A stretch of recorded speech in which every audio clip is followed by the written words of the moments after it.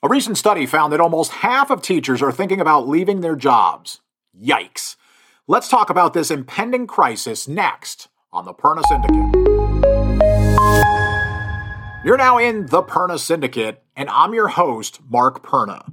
This week, I want to sound the alarm about a coming crisis in education. I can only speak to education in America, but I'm sure a similar challenge is playing out across the globe. That crisis is teacher burnout and turnover at a level we've never seen before.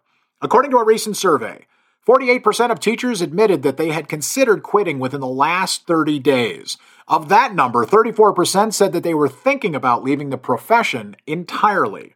Understaffing has plagued schools for years, but it's now reaching epic proportions.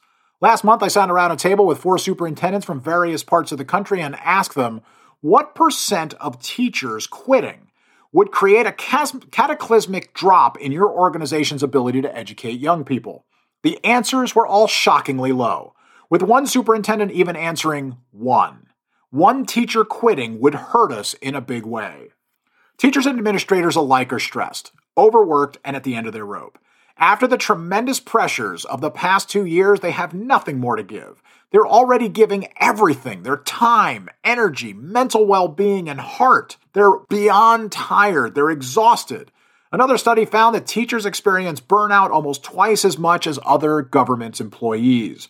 This is not sustainable. So what happens if half our teachers do quit and a third leave the profession entirely? We may be finding out very soon. Tomorrow, we're going to talk about that vicious cycle that is burning out teachers and hurting students. Join me on the next episode of the Perna Syndicate for an honest look at this topic. We'll see you then.